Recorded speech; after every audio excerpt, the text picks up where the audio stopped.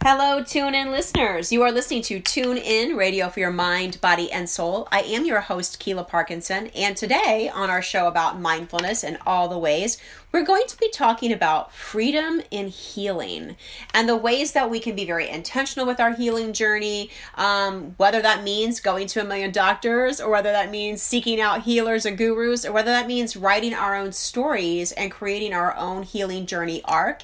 And we have the perfect guide to guide us through this excellent experience. Please help me welcome healing coach Juniper. Hi, Jen. Welcome to the show. Hi, Coach Kiki. It's really great to be here. It's so fun to have you here to talk about this because you've got a blog that I got to read and I got really sucked into your story, and I love the things that you're doing because they're so different, I think, from the way most people live, especially most people who live with Crohn's disease as you do. So where in your journey of how you live today and how you got to where you are would you like to begin our conversation? That's a very good question. I've been on this journey for maybe my whole life. Mm-hmm. I think I was raised in I'm so far from how I was raised in the strict tightness. But I suppose when I first got diagnosed with Crohn's disease is probably a good place to start because that was the impetus for everything, really. Mm-hmm. How old were you? I started having symptoms my junior year of high school, so I was about 15. Yeah, so just moving into womanhood a little, right? Yeah. And lots of upperclassmen pressure. Finally back in public school. I'd been in private school for about 5 years against my wishes and finally got back to public school. So reintegrating back in with my friends who had moved on and made their own friends in that time. It was a very pressured time. My father, who was very inconsistent in my life, I call it like Morse code, would identify our relationship, dashes of distance, and then we'd have a dot of time together. It's like a presidential term. Like every 4 years, he'd kind of show up and we'd reconnect and then disappear again. And this time that he was showing up, he had been in a motorcycle accident and was in intensive care in a coma, and they didn't think he would make it through the night. So lots of pressure on my little 15-year-old psyche. I thought it was a big psyche when I was 15, but now I say it, like, oh my Lord. Yeah, so much pressure then. And so, gosh, all this is happening, and what were some of the first symptoms you were developing around this time? Double over pain. My first memory is my head being on the dash of my friend's car after school, and he's rolling a joint, and I'm just hugging. I would hug myself when it happened, and trying to push the pain back in and just hold myself together and breathe while it passed. And he passed the joint over. He's like, maybe this would help. And I thought, really, in the interest of anything working and helping, I tried it. And it really did relax and diffuse the situation. So I already had an inkling that it was stress and emotion related. Yeah. And Crohn's is a disease of the digestive tract and the internal organs in this way. And so diet is a huge factor in this. I know that you said eventually you got to the point of being able to kind of figure that out. So what was the path between onset of symptoms and getting to that? Well, it was a very duck and dodge kind of 6 years of not telling anyone that I was sick. The trauma and secrecy in my family that generated my disease perpetuated my secrecy. Like something that was a foreign language, there was always secrets coming out in our family. And I was telling somebody this yesterday, it's such a shifting ground. People think kids don't know, but kids know. Yeah. And you can sense. And the adults think you can't handle it, right? Oh, you're too young to understand. But I already feel something. And you not telling me it's actually making it worse. I could handle the truth. It was this monster like under the water. And that secrecy, even though it was foreign language to me when I was a kid, amazing how as you get to be a teen and a young adult, it starts to become a native tongue. I just got used to keeping secrets and telling people things on a need-to-know basis because that's what I saw. And I was just scared. I didn't have a lot of trust in adults at the time, so I kept it my own little secret for 6 years until I ended up a junior in college and finally said something to my campus doctor at the health services who had me track. His first thought is, let's track what you're eating, right? Yeah. Let's track what you're eating. Let's see if we can eliminate one thing like dairy and see if you get better. And nothing, it was like failing a class I never signed up for. Nothing, no food was jumping out as like, oh, when I took out dairy, I felt better. No, I still felt in it like I was digesting razor blades dipped in Tabasco. That's the best way to describe my number one symptom. Oh my goodness. Well, there's a great siren going off right now in this part of your story, just to underscore the urgency of this piece of the tale. I tell you. Right, we're going to find the synchronicity. Exactly. Right there. Right, that's right. Exactly. So, I mean, because what a description, right? I mean, that's what it felt like on the inside for you. And so you would be tolerating this at random. And how long would a bout like that where you're doubled over in this intense pain be lasting then? It could last. Time really warps in those situations, but it would be minutes, and you'd start to sweat, and your breathing would be affected. Sometimes it felt like it was hitting a wall, and it would have to back, kind of stop, and it would gurgle. It was almost like it was saying to everything, like, back up, we can't get through here, back up. And then it would scrape and tumble and gurgle its way backwards a bit, so maybe I'd get some nausea and heartburn. It's like having the flu that wouldn't go away. Yeah, that there's no relief from. And you also don't know anyone who has these things. Yeah. It's a weird thing. I just talked to somebody the other day who's got something with her knee. And how long has it been going on? Oh, longer than you like to admit, because you don't want to believe there's something wrong with you. Yeah, right. That's one thing. First of all, we're taught often to ignore our pain, to push through, to power through, right? To ignore these messages from our body. And so we're going to get even more into, how you have really created that thread for people in what you call a tapestry, which I love, right? Your healing tapestry. And I want to say that with Crohn's, I know it can feel different for everybody too, but that it's really common for to live with years of symptoms that you don't understand, even if you aren't somebody who keeps secrets, right? Even if you're going to doctors and explaining things, because the way you describe it may not be the way it reads in a medical textbook. And if someone hasn't experienced this or seen the cases on a regular basis, you can be kind of, just speaking in a vacuum for a while and trying to figure it out. Yes. And I've heard that. I've heard people go through test after test after test. That was not my experience. Good. I mean, I was the delay. The doctors, once I've talked to that college doctor actually since then. I found him. And he said, I didn't do a very good job if those were your symptoms. And I said, well, I don't know how honest I was about how bad I was.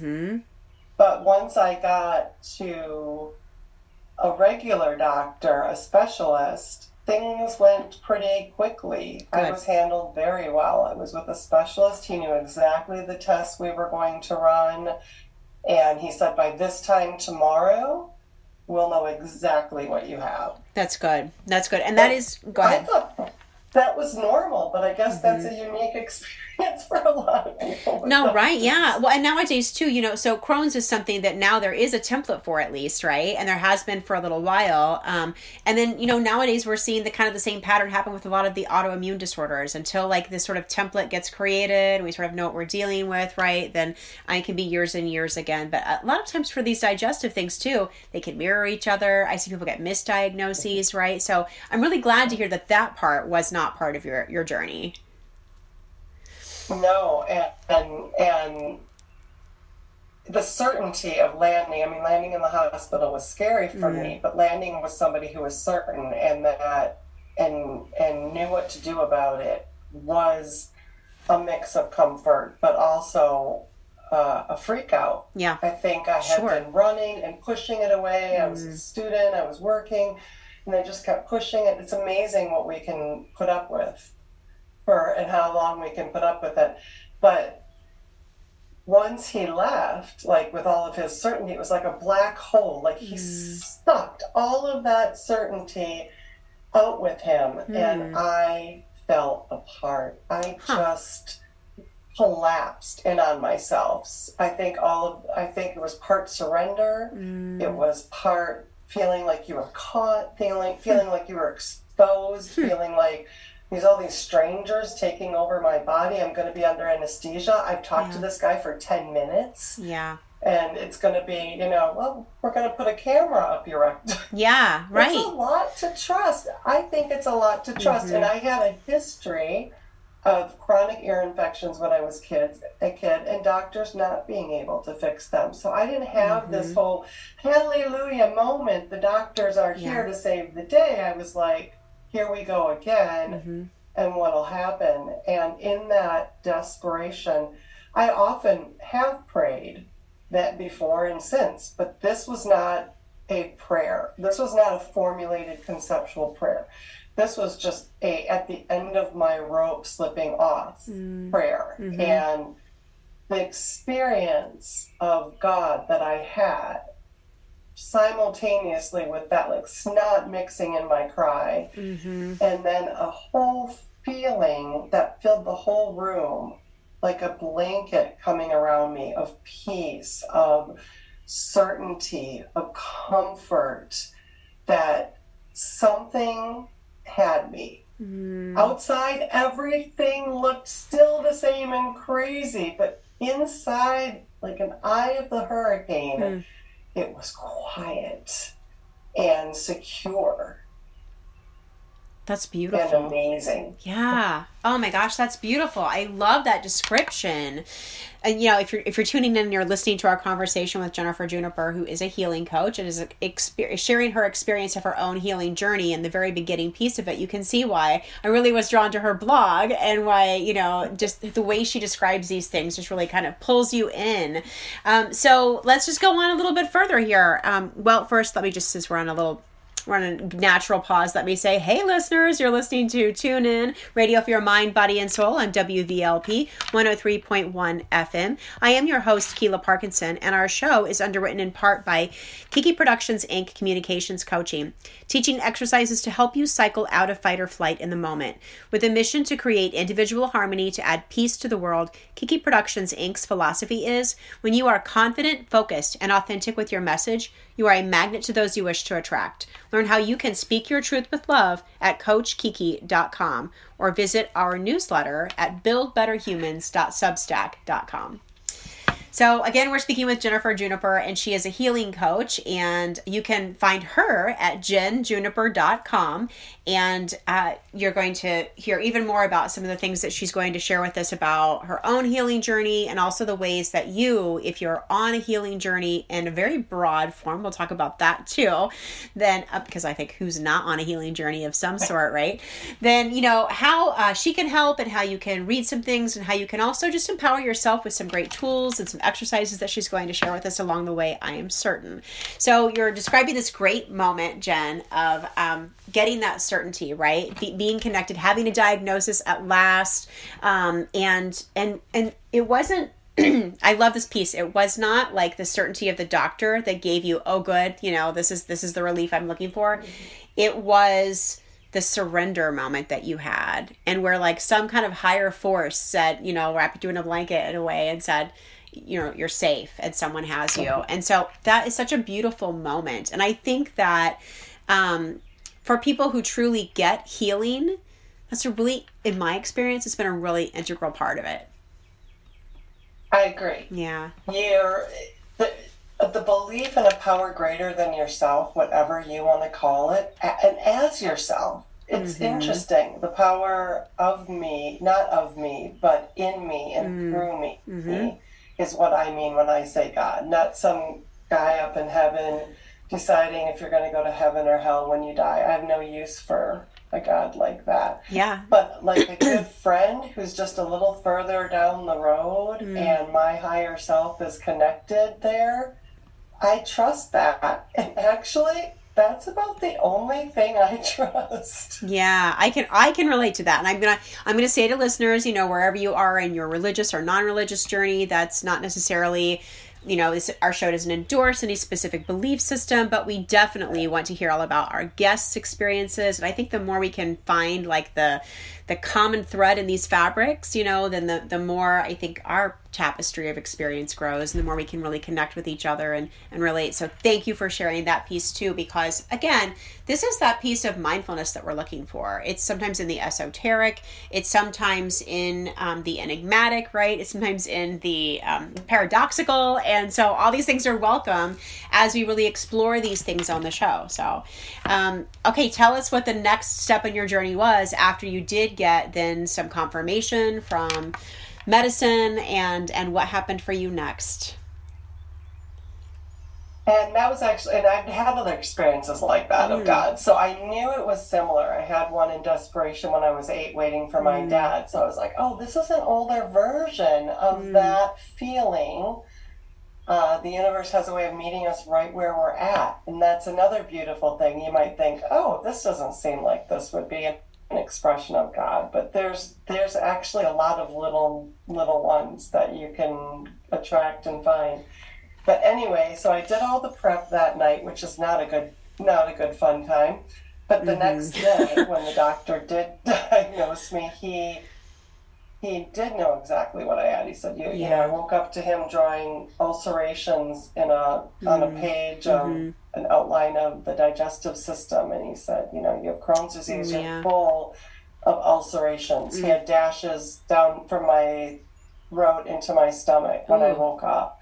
And they were all through my intestines. So he's like, that's why you've been feeling so bad. And you think, great, relief, I have this name for this disease, and then they go on to tell you it's incurable, it's chronic. Wow. We'll try to manage it best we can. You'll go into remission, you'll relapse, you'll have good days, you have bad days.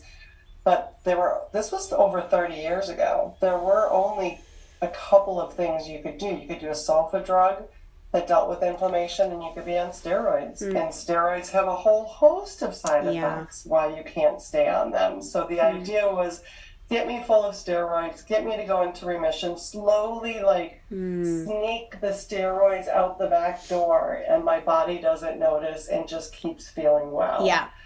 And that was so not my experience. It didn't work. So that's frustrating. What I thought. Yeah. Yeah. Yeah. And if that's the only concept for healing, then I would guess it would be easy to go into despair again.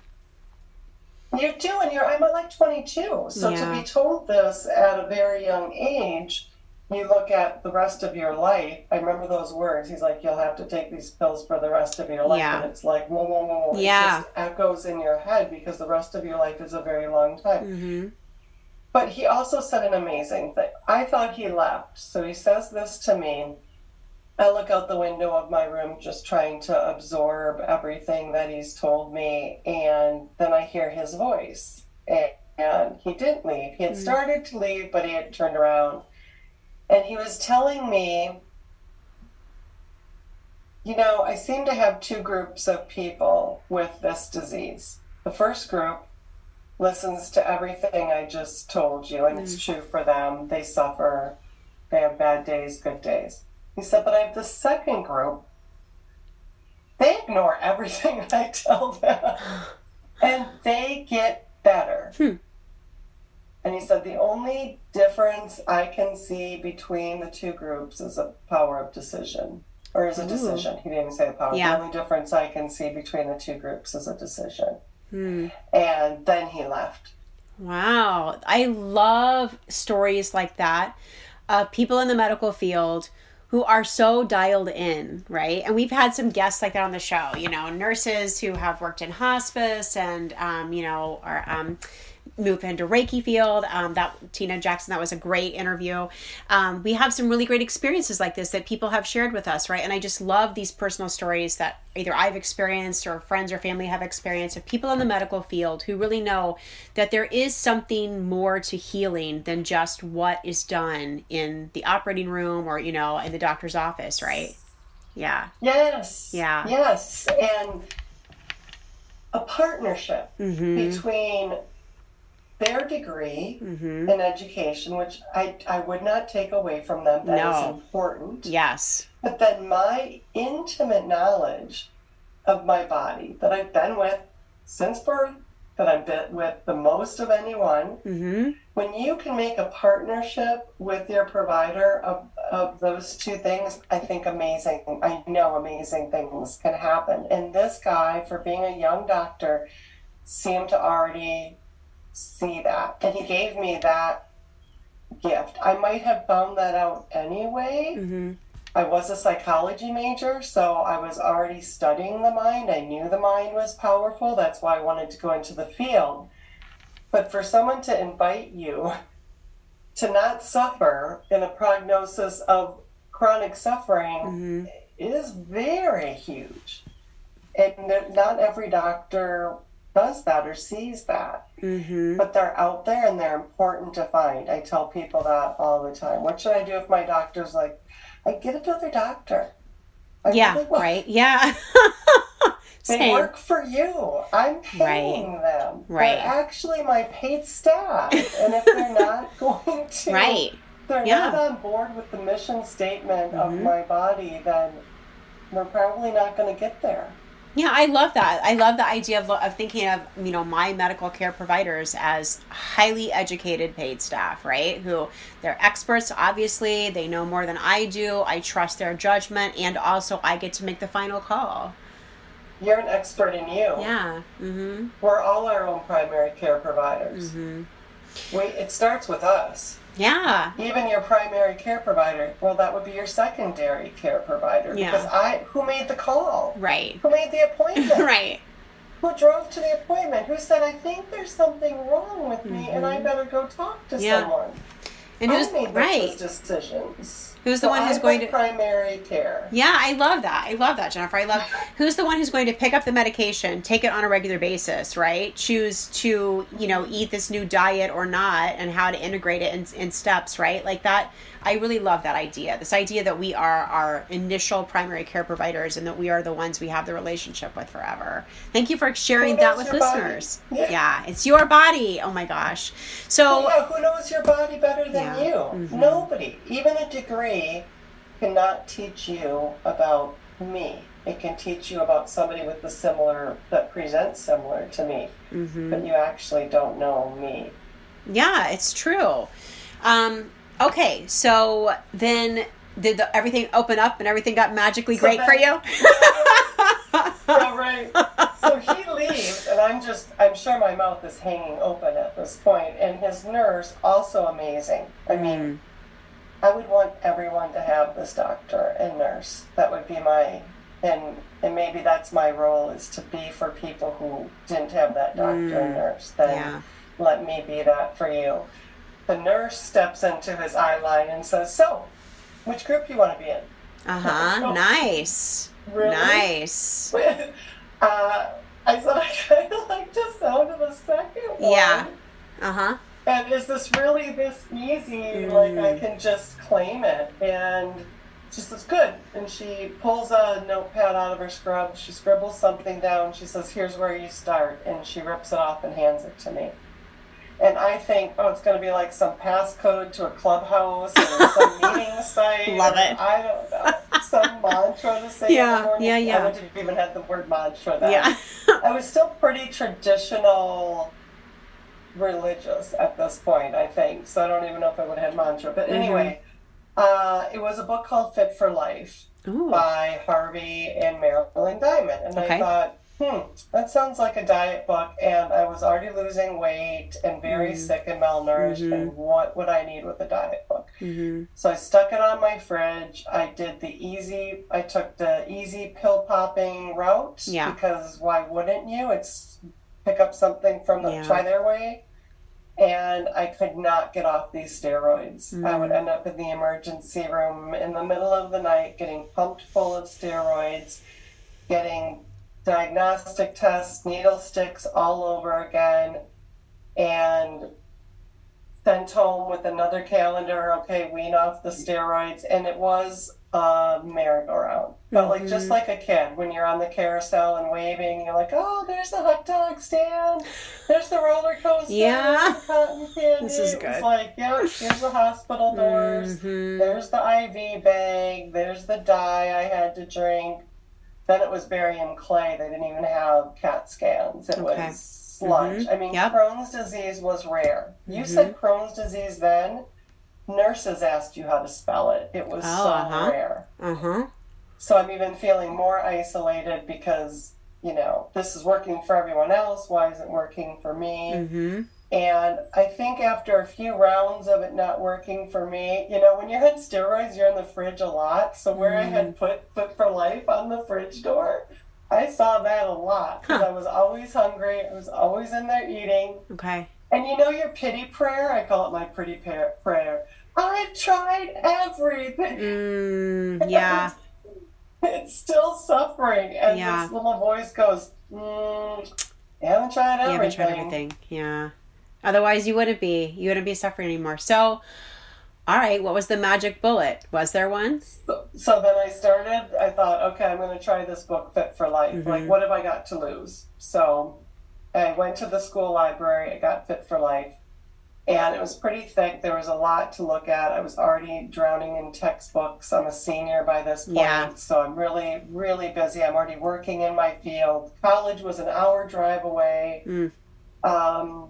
But Marilyn Diamond said something really great that we all need to remember, is that you can make one little change and it can ripple. You can get the effect on one little thing. So the book was thick.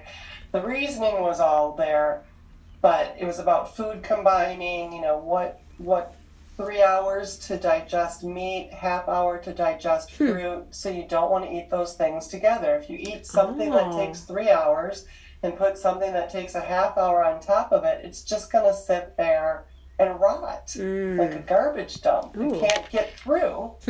So, and your body gives you all sorts of feedback about this, right? The bloating, the burping, the gas, because it's basically telling you, look, my system isn't designed to do what you want it to do.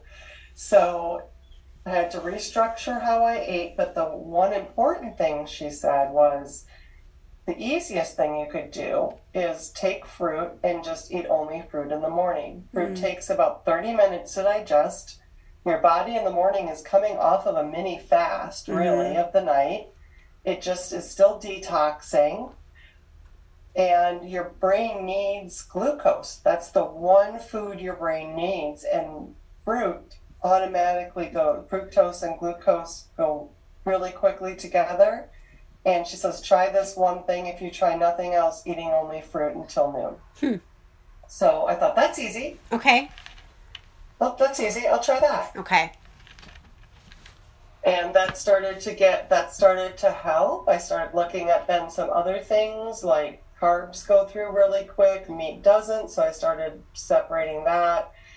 And then I went to another doctor, and I'm like, oh, I'm feeling like better. And he's like, oh, the medicine's helping. I go, no, I'm eating like this. And he's like, that's not how anyone with Crohn's should be eating. You shouldn't be eating raw vegetables. There's too much fiber. You should be peeling those apples and cooking them. You should be eating white bread. I said, that sounds terrible. I said, I'm eating healthy. He's like, you're not, no. And really tried to get me to not eat that way and go with his diet. And did you? What'd you decide? No. Good.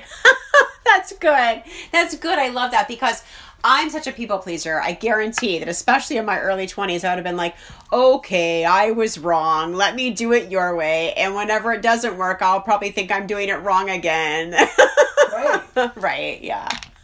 Yeah, totally. I could see that. And Mm-hmm. again, had medicine not failed me so much when I was younger, or had I not been such an independent person, who knows? But I knew at that point, had I not been a psychology student, who knows? But all of those things seem to be merging together. And my dad used to love to tell me, when I was crying over some boy, a woman needs a man like a fish needs a bicycle. I love that one, yeah. Like, it's just such a glorious dynamo quote. He'd love to say it. He'd love to tell me. Funny. I could do anything. Yeah. So that resilience and I knew, again, in my gut, that this doctor, wherever he was thinking, and then I had the other doctor setting me up, basically giving me permission to ignore. I love that. Well, and your dad too, honestly, that's a good big dot that he left for you right there, right? And the dash dot system of your lives together is that he gave you that dot to say, I don't need this man even if he's my doctor. I am the authority in my own life. So thanks, Dad. And the proof isn't right. Yeah. And he wasn't there my dad wasn't there for a lot of my life, but he was there for some really important times of my life. That's interesting too. And I like how you have that thread. It's an honest thread, right? You're honest with yourself about it. Like, wasn't ideal and here are the things I did get from it. So I love that too. I think that being able to look at that is part of our healing journey. Listeners, you're listening to Tune In, Radio for Your Mind, Body, and Soul on WVLP 103.1 FM, streaming live around the world at WVLP.org. Our show is underwritten in part by Universal Love Clothing. Universal Love Clothing creates beautifully designed positive affirmations and pairs them with the coziest eco-friendly fabrics in the world to bring you clothing you feel good in. Find your perfect fit at universalloveclothing.com. It's apparel that inspires you and the world around you. And we thank you to our underwriters and also to our station, WVLP. You may be catching us on the podcast. And so if you want to learn more about the station, you can go to WVLP.org. And we would love to interact with you too. If you're listening to us, listeners, tell us your story. Where are you on your healing journey? Is it physical or is it emotional? Because Jennifer Juniper, who is our guest today, our healing coach, who is available at jenjuniper.com, is going to give us even more insight into this part she's been talking about, this emotional piece of the journey and then where it's taken her. So we're in her story, we're up to the part where now she's taken some authority in her life and she's making some changes to her diet, which of course with a digestive disease, right? That's one of the first things you want to be able to do to just get off that medical model wheel that you were talking about with the steroids and the calendar and all of that. So, so that got you to, I'm guessing, start to see patterns in the rest of your life. Tell us more about how those threads wove together too. Well, the psychology degree is very good. When I signed up as a psychology major, I thought, oh yeah, I'll probably help people with this. That would be a good career. Yeah. But what I really thought was, even if I never work in my field, it's probably going to help me with me. Yeah. It would be a degree in healing myself. So that's exactly what's happening. I'm learning more and more through that degree. I'm learning about, rats and how they'll push a lever. Oh yeah, the addiction studies. Get a shock or a pellet, and they'll push a lever like almost 1,000 times. That gives them a shock for one time. That's a pellet. Wow. There's also the authority experiment. I mean, these are just things that still stick with me 30 some years later. The authority experiment where somebody is they think they're delivering a shock to somebody in the other room if they get the answer wrong, and then the authorities got the white coat on telling them to turn it up even though they can hear the person screaming in the other room, and they still keep doing it. And I looked at that and thought, wow. Yeah. The authority that other people can have overriding other people's moral code. That's a very powerful statement. It's so powerful. And like, because when you read about those studies too, you hear that like the people who are the test subjects, right, that they're protesting, they're begging not to do it, they're writhing in pain sometimes, they're feeling the physical pain of, the empathy for the other person, and still they'll do it, right? Like so often. So yeah, that's powerful. It's programmed in us, and programming is deep and it's strong. Even if you think, oh, I don't want to be that way, but your default will be that way. And it takes some doing to break out of it. I was a born rebel, so I was a sassy brat, which is probably also on my side. Yeah, right? Yeah. But I started looking at that, of course, and then looking at my doctors. And what started to happen for me was the little bit of goodness from the changing the diet. Plus, kitty corner from my campus was a food co-op, which was also wonderful. I had two campuses to choose from. Stevens Point was more prone to health and wellness, and I just thought, well, that sounds nice. I don't know what the other one was prone to. So I thought, well, that sounds good. I'll go with that one. And the campus was smaller, and I thought, oh, that'll be good. So there's a food co-op, and this is the importance of support. So I was doing the Fit for Life thing, but that's a book, right? I wanted to talk to people. I started going to this co-op, started buying foods and learning about foods, and they were doing, of course, they're baking stuff that's very good. The muffins, they're still muffins, but they're healthy. And these little spinach things, and I would go in there and I would just talk to them, and they would point me in a new direction, and I'd talk to them, and I'd take something else, and pretty soon this was becoming like my little support group. And they were encouraging with my changes. I was feeling better. So when I talk about like a treatment tapestry of figuring out, I'm pretty much going to have to do this myself, right? The doctors aren't going to do it, so I'm going to do this tapestry myself. So the first tent pole was the nutrition, was the Fit for Life. The second tent pole would have been attention, me really listening to my body and treating myself like a lab rat. Like, okay, the doctor says I shouldn't be eating this way, but I don't know. All these experiments came out of these lab rats that I'm watching in class. So I'm going to be my own lab. I'm not going to listen to anybody's expertise. I'm going to take it as a suggestion. And I'm going to try it in my own body, and the proof is in the pudding. And if it works for me, then it is true. That is the definition of truth. I love that. And I started listening to myself and checking in. And because I had a wonderful nurse practitioner once tell me, your body is always trying to talk to you, and it starts with a whisper. The littlest symptom will be like a whisper, like a sniffle, right? Like, oh, my nose is a little runny. And she said it'll get louder and louder until it is screaming at you to be heard. Oh, that's so that true. Always stuck with me. Now, granted, my body was screaming by the time I listened, but I doubled back again, because truth just hangs out there waiting for you. And so I started kind of watching what I was doing, paying attention to my body, watching my mind, because I was seeing how much mind was affecting body.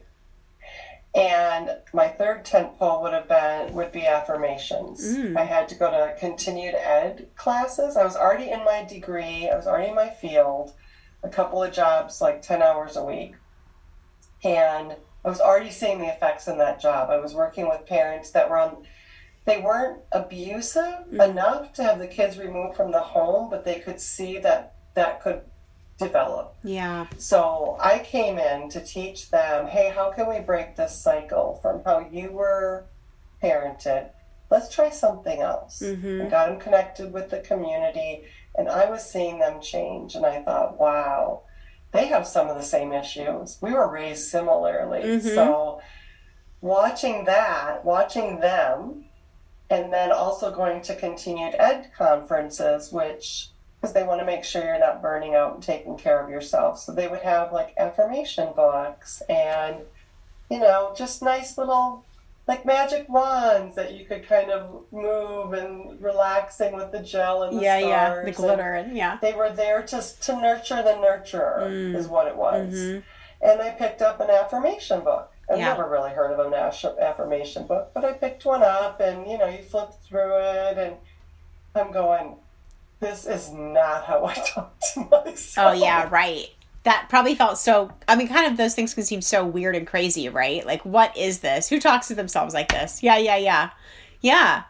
What I used to say was, what is some little fortune cookie sized Mr. Rogers statement going to do for me? Like, what power could that possibly have? Well, let's find out. So, tentpole number 3, buy an affirmation book.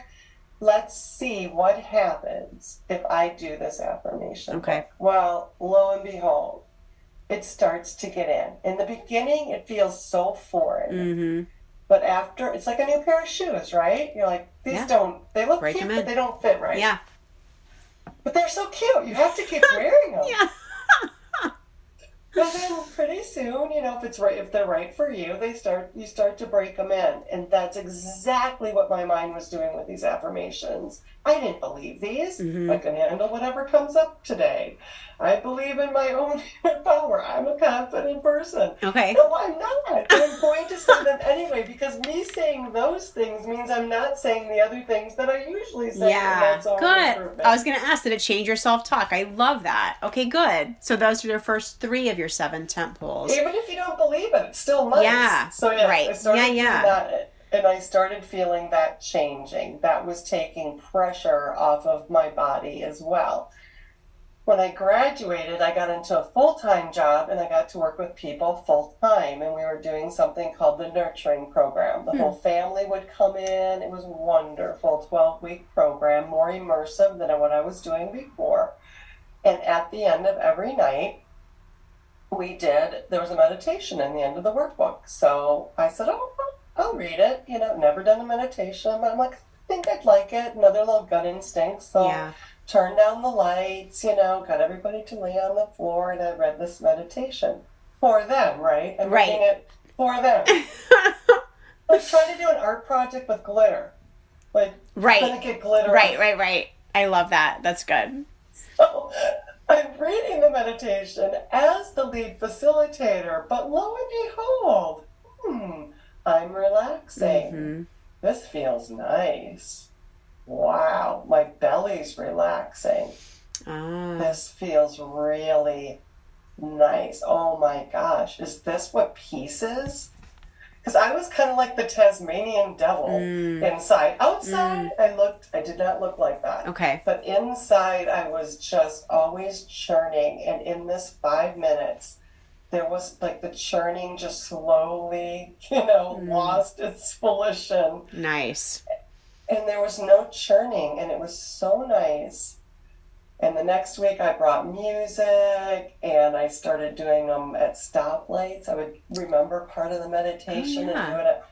And I slowly started to recalibrate from an intense person to a not so intense person. And that started to weave into my practice. So that would have been my 4th tentpole of, again, coming at it from my mind and seeing that what I was doing in my mind was calming it. That sounds beautiful. And we did also, along with that, I learned about the placebo effect in college. 70% of people got better on a sugar. What's that about? I know, right? It's so high. Placebo is typically 40% or higher in anything. Isn't that crazy? That's like 50. That's almost like a coin flip. I'm like, I feel like that's kind of like the thing that everything needs, right? Like if you were to take the pill and told, it's not going to work, I feel like that would have more power than the medication. I don't know. I just feel like that's a pretty high stat. I think so too. Yeah. And Joe Dispenza references in his book, You Are the Placebo. He says that now pharmaceutical companies do like double blind. They do all of these studies to try to beat the placebo. They try to beat the placebo. Yeah. Yes. Right. Yes. Right. Yeah. I remember saying to a doctor, isn't this a conflict of interest for you? He's like, what do you mean? I said, well, if everybody gets better, what's your job? And he just thought I was kidding, but I was being very serious. If we all get better, you'd have to go do something else. Yeah. So, and you have to use your mind. I'm not saying don't go to a doctor. I don't embrace or eschew modern medicine. I just find it incomplete. It doesn't go far enough. It doesn't go to the level of mind.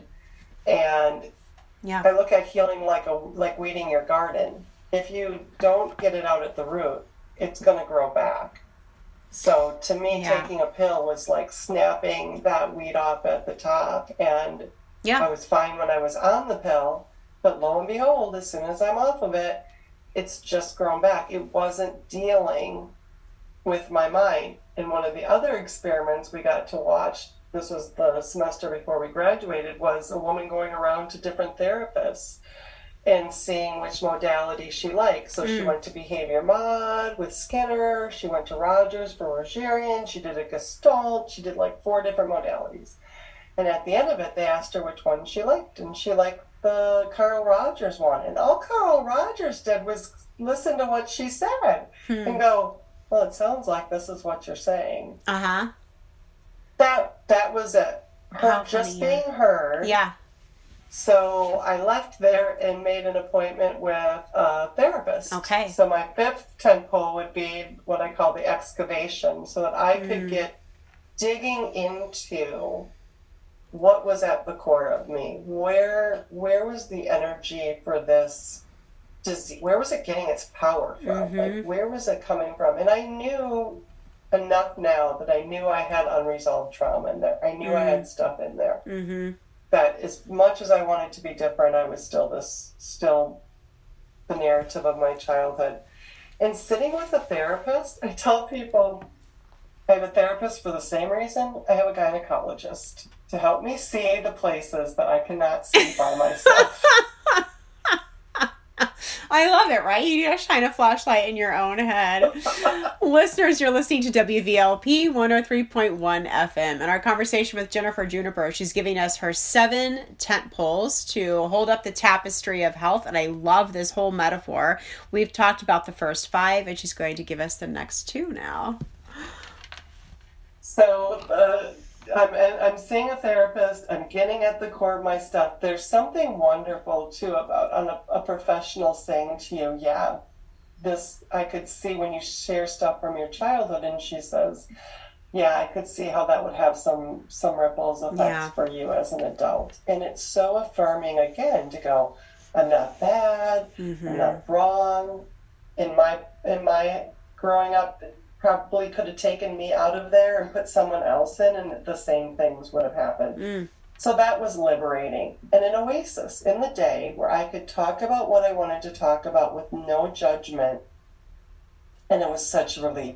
I left there a little bit lighter every time. Even if it stirred something up, some weight that I was carrying, I felt like I left. Like boxes. I think a basement, your body's like a basement where you just store these boxes of stuff that you don't want to deal with. You have to deal with that. The mind part is unpacking those boxes and going, okay, we got to go in there. So in that new job, the wonderful thing about that new job was I met somebody who actually had the sister disease to mine, ulcerative colitis. I had never met anyone who had ever had Crohn's or even heard of it. Okay. So even though I have a name, I'm still feeling like a weirdo over here. Plus, I'm not getting that much better, so I'm also feeling like a weirdo. And so she had said to me, she said, I don't know, we must have got an honest moment, and she said she had ulcerative colitis, and she said, you don't have to go through all this on your own. There's a foundation, and they have resources. There's support groups. You can go to those right away, right to the foundation. So I did. And so my 6th pole would be education. I educated myself instead of what the doctors had told me. I'm like, I'm going to dig into this foundation. I'm going to read this whole book. I'm going to go to these support groups. I'm going to learn for myself about this disease. And that was very empowering. Right? Not so much the support group. I actually left there going, I'm never going back to this. They were not my people. Okay, so I'm guessing it might be for the same reason as why you left the one doctor, right? This idea of kind of staying stuck in the same pattern and And some support groups can be like that, right? I thought your sixth pillar was going to be support when you said that, you found this foundation, but I love that it was education and you went back to that core of being the expert in your own life and your own decisions and your own future casting. Nice. Yeah. And it is supportive. Knowledge is power. Yeah. So the knowledge, I guess, was the support. Yeah. Also, you're reading about other people in the book, and at the end of the chapter, the last thing they talked about, I picked through all the stuff I knew. Like, I was mining this chapter. Like, there's got to be something in here that I haven't tried. And there was. The last one was surgery. Like, you can do a bowel resection, you can cut out part of your bowels, put it back together. And people get relief from that. So I'm like, that's my way. I close the book. That's what I need. I need a doctor to go in, do that. And so I did. I booked a surgical consult with a doctor, and he said, you are absolutely not a candidate for surgery. I wouldn't ever touch you. And I'm like, but I read about it in this book. Yeah. He's like, They don't have it like you do. Like, he goes, I would have to take everything out. You have this disease everywhere. And so another devastation. Yeah. I start crying. I tell him everything I've tried. I don't know what else to do. I said, I'm not leaving here until you agree to operate. Okay. Like, something just comes up out of me and says no. Okay. This is the way. I know this is the way. And I have no other way. So I'm not leaving. And so seventh tent pole is advocacy. He tells me, look, I can appreciate your situation. Yeah. But it's, even if I take out the worst part, because that's what I said, well, just take out the worst part. Yeah. And then at least I'll get a little bit better. And he said, even if I took out the worst part, you'll get about 6 months remission. It's going to come back right where I cut you open and sewed you back together. And and if I take out too much, you'll have worse problems. And I was like, 6 months? I can't get a week. I can't get 6 months. I really wanted it now. He was like, oh my God, I really want it. And so eventually he agrees. I up my mind game. I get more meditation tapes. Okay. I get ones on surgery specifically. I'm listening to them during the day, different ones at night. And when I go in for my surgery, I have another tape for the anesthesiologist to listen to while I'm under. And so I'm like, here, play this when I'm out. Well, again, it's the 90s. He doesn't have a boombox on his... He's never had this request, so he goes to look for a boombox. Yeah. My doctor, I said, come here. I said, when we're in there, you have direct access to my unconscious. You can't say anything bad. You can't... All you can say is how strong I am, how healthy I am, how good I look. If you have to say anything negative, you have to leave the room. Wow, that's awesome. So, yeah, I was really sure between my schooling and between what I was reading and listening to in these meditations, I was so clear that this was my way, that now I'm just calling the shots. And yeah, went in and did what he had to do, and I sent him an anniversary card after the first year, and after the second year, and after the third year. I love it. I think after 5 years, I stopped sending anniversary cards. But you still have, what? Health? It's been over 30 years. Wow. Oh, my goodness. And so, do you still have flare-ups?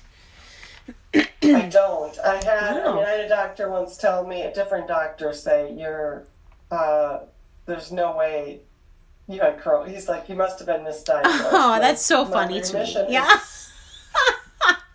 There, for so many diseases, right? For so many diseases, there's such a belief system in some people in medicine from the training that, that disease is forever, that remission is impossible, or that it is weak, or, and also that, honestly, just the concept of remission, right? I mean, I live with periodontitis, but I had 2 experiences of switching dentists who were like, if I didn't see this on paper, I wouldn't know that you had gum disease, right? And I'm like, right, because I did all this, again, like envisioning and the mindset and the affirmations, a lot of what you're describing without like naming it and thinking about it, but a lot of that and just imagining like growing back my gums, even though I had been told that I couldn't. But those numbers changed when they were measuring my gum every time I went for my extra visits.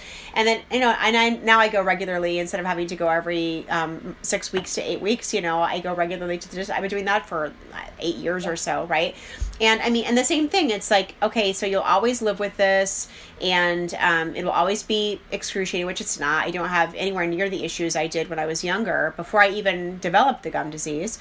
And the same thing, right? And it's funny to me because I think like, so no one was surprised when my gum was coming back. So where does this idea that, you can't outgrow it or you can't grow it back, where does that come from? If they're like, this can be the pattern, like, where does that even come from then? I don't even get it. I just don't get it. It's such a limiting belief. I can't get there.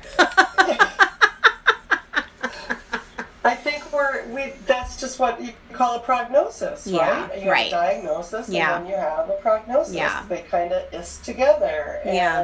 But you can intercept. Yeah. Right? Norman Cousins, who did Anatomy of an Illness, got actually misdiagnosed with tuberculosis. Okay. Tuberculosis when he was younger because the x-rays were very old and blurry. And he too said there was 2 groups of people. One that wanted him to suffer with them, and then the other group that was like, that's just what the doctors are saying, but we don't really listen to what the doctors say. We make up our own. Yeah. Biology of belief, right? That the person has, but then there's the person that has the disease. And that's the variable. Mm-hmm. Oh, I love that. I want to write that down. Okay, so I've made a special request of Juniper, and it's that she read something from her blog to us because she's gone through this amazing arc, and we haven't even gotten to this amazing lifestyle that she lives. So we only have about 5 or 6 minutes left of the show. Will you read this article from your blog called Flip or Flop that kind of sets up for like where you've taken your life since all of this, right? And how you now are using this to be a very free person who has found freedom and healing and lives everything that you practice and preach. Oh, what a lovely intro. I love it. Thank you. Yes. So this is called Flip or Flop. It's on my blog, Solo Chick Traveler, because I started taking some trips, little ones, little tester, little baby steps. And I went backpacking to Australia for 3 months and in Thailand for about a week. And then I just realized I really just wanted to travel all the time. But that's crazy for somebody with a chronic illness. Like you can't do that. So this is a story about what precipitated this. This is a good story. It's also a picture of me scraping gunk off a floor. Which is one of the toughest things I've ever tried to do. Okay, flip or flop. And it starts with a quote, "Some things are best mended by a break." I know I promised last Throwback Thursday to write about the 3 things that led to my gypsy life on the road. But there was one big thing that cleared the way for them, and I'd better talk about that first. I bought a house. This probably sounds like a move in the opposite direction, but stay with me. A broken house, bought with a man I was in a broken relationship with. Perhaps I thought I could fix them both. The house was a foreclosure, the deep neglect of it assaulting my nostrils with a stench of mold so strong I thought it must have opened the door itself so it could escape. A small pond had gathered in the basement, black mold climbing the walls like velvet wallpaper. Wires and plumbing hung from the rafters where the furnace and hot water heater had been ripped out. If a house could be raped, this one was. Plugging my nose and holding my breath, I couldn't see any potential through my watering eyes as I ran back out to the motorcycle waiting for our ride to resume. But Em could. He convinced me we could flip it, make a profit. A few months later, when the lease was up on my apartment, I moved into this work in progress. Everything I owned in the garage, an air mattress on the floor where spackle would fall all around, but thankfully never on. I hung drop cloths for curtains and aligned my transformation with the houses, knowing that when it sold, it would send me somehow, somewhere. I've been escaping winter more and more and for longer and longer, leading to the realization that the world was too big and beautiful to keep living in one place. With each trip, my grip around the only place I ever called home loosened.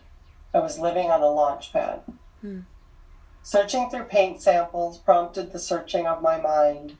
I was looking for what spoke to me on both fronts. Caribbean aqua blue and moving to an island, afterglow and afterthoughts, all the things I'd missed leaving all my friends. Would I do it? Would I be miserable? I painted walls and contemplated possibilities, altering us both, designing the bathroom while searching new designs for my life. Out west, I loved the zen feel of Sedona and our hundreds of hikes. Farther, the part of California where some of my dad's family lived had a chic vibe with laid-back surfer towns a quiet drive away. Into this reverie and renovation came an invitation to attend the wedding of M's cousin in New Zealand. Our feet were dangling from the chuppah, where a freshly minted marriage had vowed till death do us part. But my relationship was dead on arrival. No, nothing had happened. There hadn't been a fight, none of the usual drama, just an insight breaking across my heart, as soft as the mist beginning to fall. That's how I knew it was true. We're not going to make it. This will never be us. An inconvenient truth only 3 days into a trip on the other side of the world. The timing was weird, due to the location. Our vintage dress and the black and white photos would show us having a great time, our inner demons distracted for a while. But there was no mistaking it. A chasm was opening between us. M was sitting and talking right next to me, but he felt farther away. The mist turned to a soft rain, drops hitting my skin like punctuation marks. Okay, I get it. To make sure it rained harder, in exclamation points. We ran into the big tent and joined in celebrating the newlyweds' love with a night of drinking, dancing, and laughing. Everyone was happy. We were happy. I pushed the chuppah revelation away, back to the inkling it typically was. But the next day it started to develop like a photo appearing in the darkroom, faint at first, then more defined with time. As we traveled to the tip of the North Island, officially named the Far, Far North, I could see it clearly and had to call it. Each linoleum square on the kitchen floor represented the intermittent intimacy in our 6-year on-again, off-again relationship. Both had fallen out of fashion. Both took time, strength, and deep determination to rip up, my motivation rewarded by what I was uncovering. The original design, hardwood floors, and a heart ready to shine. I learned mistakes could be corrected, sanded out, painted over, remeasured, and recut. No one was going to look at my results as closely as I did. We took chances on a lavender accent wall in the living room. The belief everything was always getting better carried me and a trust in the outcome. For the house and for the new direction of my life. Gave me inner peace and power. There was a divine designer in charge.